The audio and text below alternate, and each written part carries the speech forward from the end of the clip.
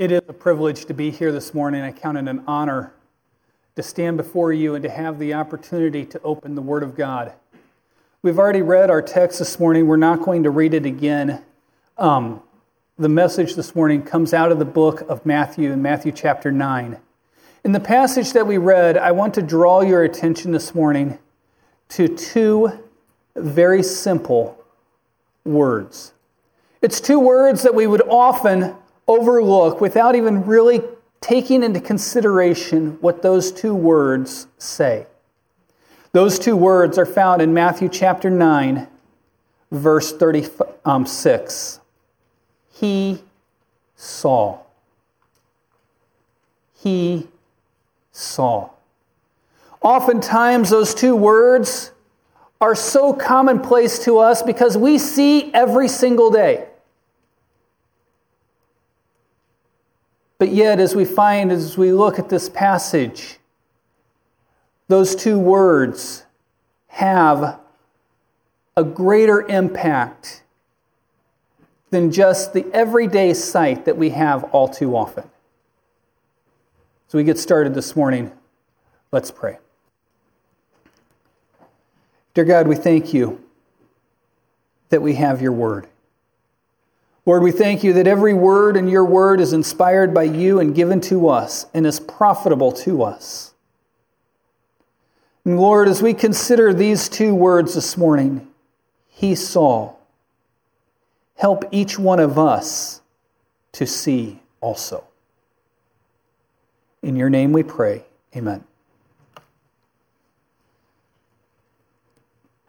In the book Catching the Light, quantum physicist Arthur Kojak writes of studies which investigated recovery from congenital blindness.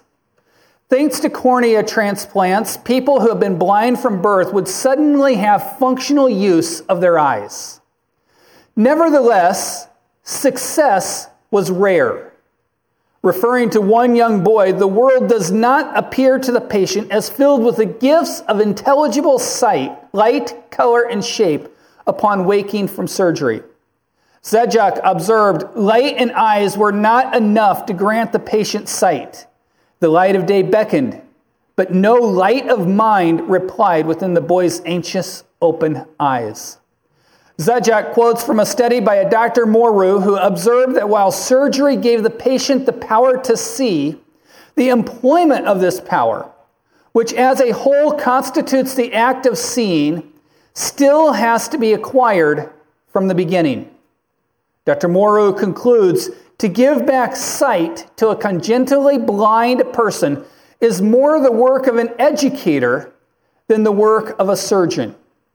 To which Zajac adds, the sober truth remains that vision requires far more than a functioning physical organ.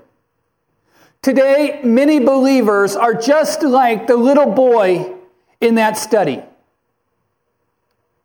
You see, we go through life without actually seeing. Oh, we have functional use of our eyes and we see what is around us. But yet we really do not see. You see, as a believer, the Bible teaches that you and I have had the cornea transplant. We have had our sight restored. Acts chapter 26 says to open their eyes and to turn them from darkness to light and from the power of Satan unto God, that they may receive forgiveness of sins and inheritance among them which are sanctified by faith that is in me. When you accepted Christ, God gave you an eye transplant. He opened your eyes so that you can see. But many times, we act as if we're still blind. Many times we go through life seeing everybody around us,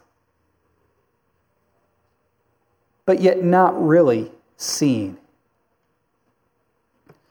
There were three guys on a golf course, an engineer, a priest, and a doctor, and they were playing golf. But the group before them was very, very slow, and at each hole they waited for hours. Finally, the priest looked at the guys and says, Why is this group in front of us so slow? He was told that they were a group of very courageous firemen who saved the golf course a couple of years ago from a terrible fire in which they had all lost their sight. As a token of appreciation, the golf course had given them the privilege of playing golf anytime they wanted.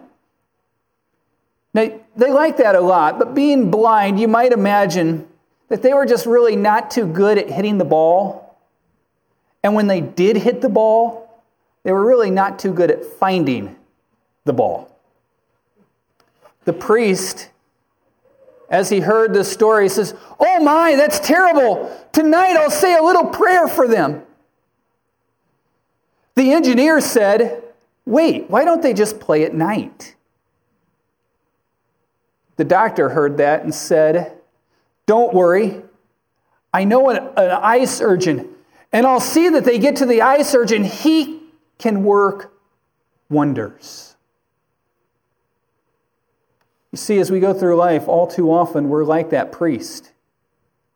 We sit back in our churches and we say, I'm going to pray for the lost. I'm going to pray for my lost neighbor. I'm going to pray for my lost family member. I'm going to pray for my lost coworker.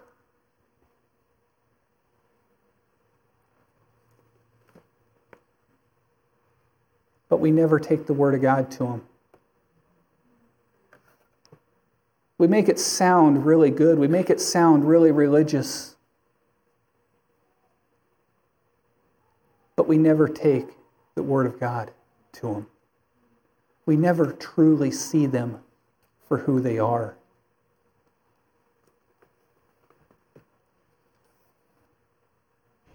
When Jesus was out that day working and ministering, verse 35 says he went about all the cities and villages teaching in their synagogues and preaching the gospel. He was active in ministry. When Jesus was out in and among the people, when Jesus was out working with the people, he opened his eyes open. He saw the people. He saw the multitudes for who they were. Can you see this morning? Can you see the multitudes all around you as Jesus saw the multitudes? God has given me the privilege to live in India, or to live in Mongolia, to live in Pakistan, and to live in, I said that wrong. God has given me the privilege to live in Mongolia, to live in the United States, and to live in the country of South Korea. He's given me the privilege of visiting several other countries, India, Pakistan, among others. One thing that I quickly discovered after being overseas for a number of years is that people are the same wherever you're at. It doesn't matter what culture you're from. It doesn't matter what background you are from. Ultimately, when it comes down to it, people are the same wherever we're at. We all have the same desires, the same goals for our kids, for our families, for our life, all around the world. And the condition of the people that Jesus saw that day is the same wherever we're at also. Look briefly with me at the condition of what the people were, what Jesus saw when he saw the multitudes. Verse 36 says, when he saw the multitudes, he was moved with compassion on them because they fainted. They fainted. This word describes a condition of weariness because of continual harassment and oppression. It describes a people that are pushed down with the pressures of life. It describes a people that has just a simple weariness of life. That was not the intention. When God created this world, he did not create people to feel or to have this oppression, to have this condition of weariness. It is a direct result of sin in the world today. I'm not saying that if you're tired of life, if you're feeling this weariness, if you're pressed down, it's because you have sinned, but rather it is a result of the sin-cursed world. We live in a world of sin, and living in a world of sin, it weighs upon us. It weighs upon us as believers as we live and we interact with sinful people. As an unbeliever, as a person who has not accepted Christ, the sin-cursed world weighs upon us and pushes us down, and we become weary. Are you weary this morning? Would the words, "and they fainted," describe you this morning? Listen to Jesus' words in Matthew chapter 11. "Come unto me, all ye that labor and are heavy laden, and I will give you rest. Take my yoke upon you and learn of me, for I am meek and lowly in heart, and ye shall find rest unto your souls. For my yoke is easy, and my burden is light." How about the words of the prophet Isaiah in Isaiah chapter 40? "Hast thou not known, hast thou not heard, that the everlasting God, the Lord, the creator of the ends of the earth, fainteth not, neither is weary? There is no searching of his understanding. He giveth power to the faint, and to them that have no might he increases strength." Are you weary this morning? As one that has fainted? When Jesus opened his eyes, he saw the people, the multitudes, as they had fainted. Can you see as God sees this morning?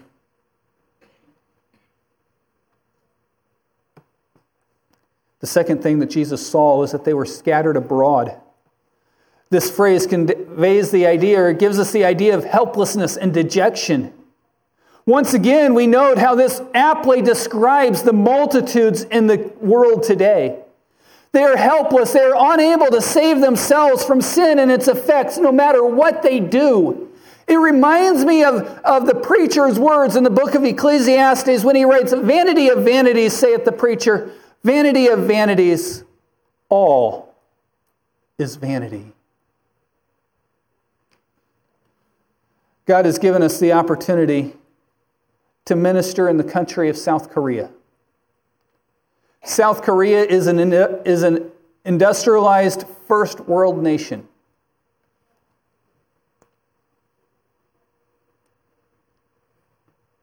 As such, they have one of the highest suicide rates in the world, usually ranking within the top 5, many years ranking number 1 among suicides worldwide. Most of those suicides take place in young people from middle school up through college age, or from about the age of 55 and up. Why? Why would somebody be willing to commit suicide? Because they fainted. Because they're scattered abroad. They have no hope. Let me tell you this morning that hope, the prescription for fixing that is found in Him. It's found in His Word. It's found in His people. It's found in His church. Can you see the people around you today? Can you see the people as God sees today? The same description of the people that God saw that day is the description of the people all around us every single day. God said they fainted, that they were scattered abroad. The last part of that description is that they were like sheep without a shepherd. There was no one to guide them or lead them in the right path, no one to provide them with the right direction in life. That is equally true about millions of lives today. Many do not know why they're here. They wander through life aimlessly trying to get a little bit more money in the bank to pay the bills every day, living paycheck to paycheck.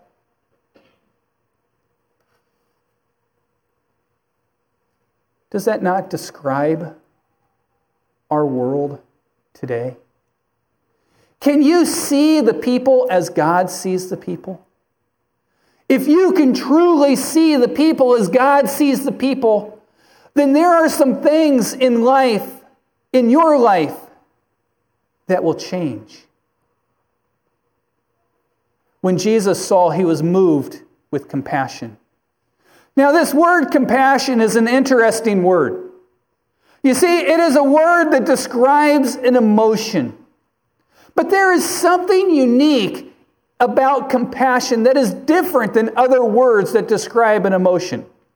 Other words like apathy, other words like sympathy, other words like empathy. There's something different about the word compassion. Every time the word compassion is used, it is always linked to an action. You see, if you have compassion, it will move you to action. Sympathy will not necessarily move you to action. Empathy will not necessarily move you to action. Apathy will not move you to action. But if you have compassion, it will move you to action. When Jesus saw the multitudes that day, he was moved with compassion. Are you moved with compassion when you see the people around you? We did not read it, but if we continue on into chapter 10, we learn that when Jesus saw the multitudes, it moved him to action. He sent out the 12 disciples to help solve the problems that he saw, the condition of the people, to minister to the people. Compassion cannot be separated from action. Can you see today? Can you see the people represented by the map over here? Can you see the people represented by the map over here? Can you see as God saw this morning? If so, it'll move you with compassion. It'll move you to action. If so, it'll move you to be concerned about the urgency of the task. This world is dying and going to hell every single day, every single second. People are passing into eternity. Time is short. We don't know how long we have before the Lord returns. It could be today.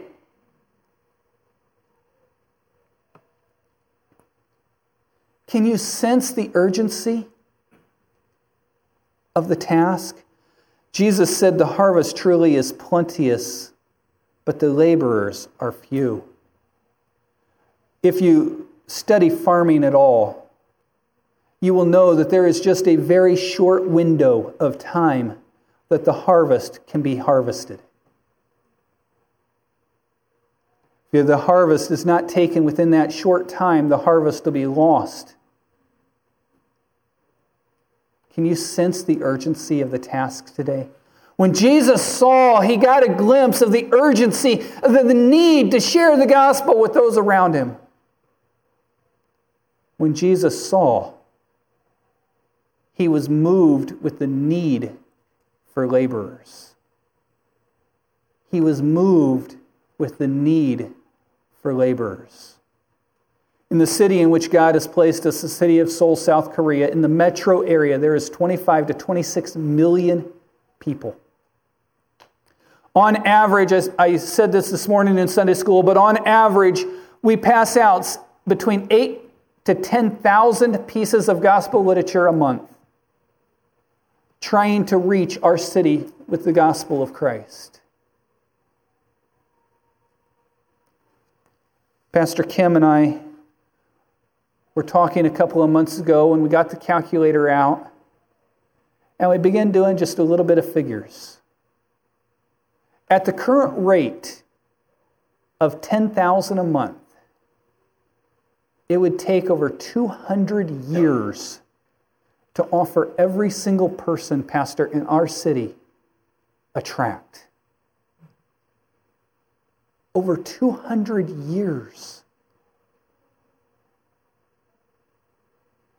Can you sense the need today? Can you see the need? Can you see as God sees? When you accepted Christ as your personal Savior, God removed the blinders. He restored your sight. He gave you a cornea transplant. Can you truly see this morning as God sees? All around us, people are fainting, scattered abroad as sheep without a shepherd. Can you truly see this morning? If you can, what are you doing about it? Pastor.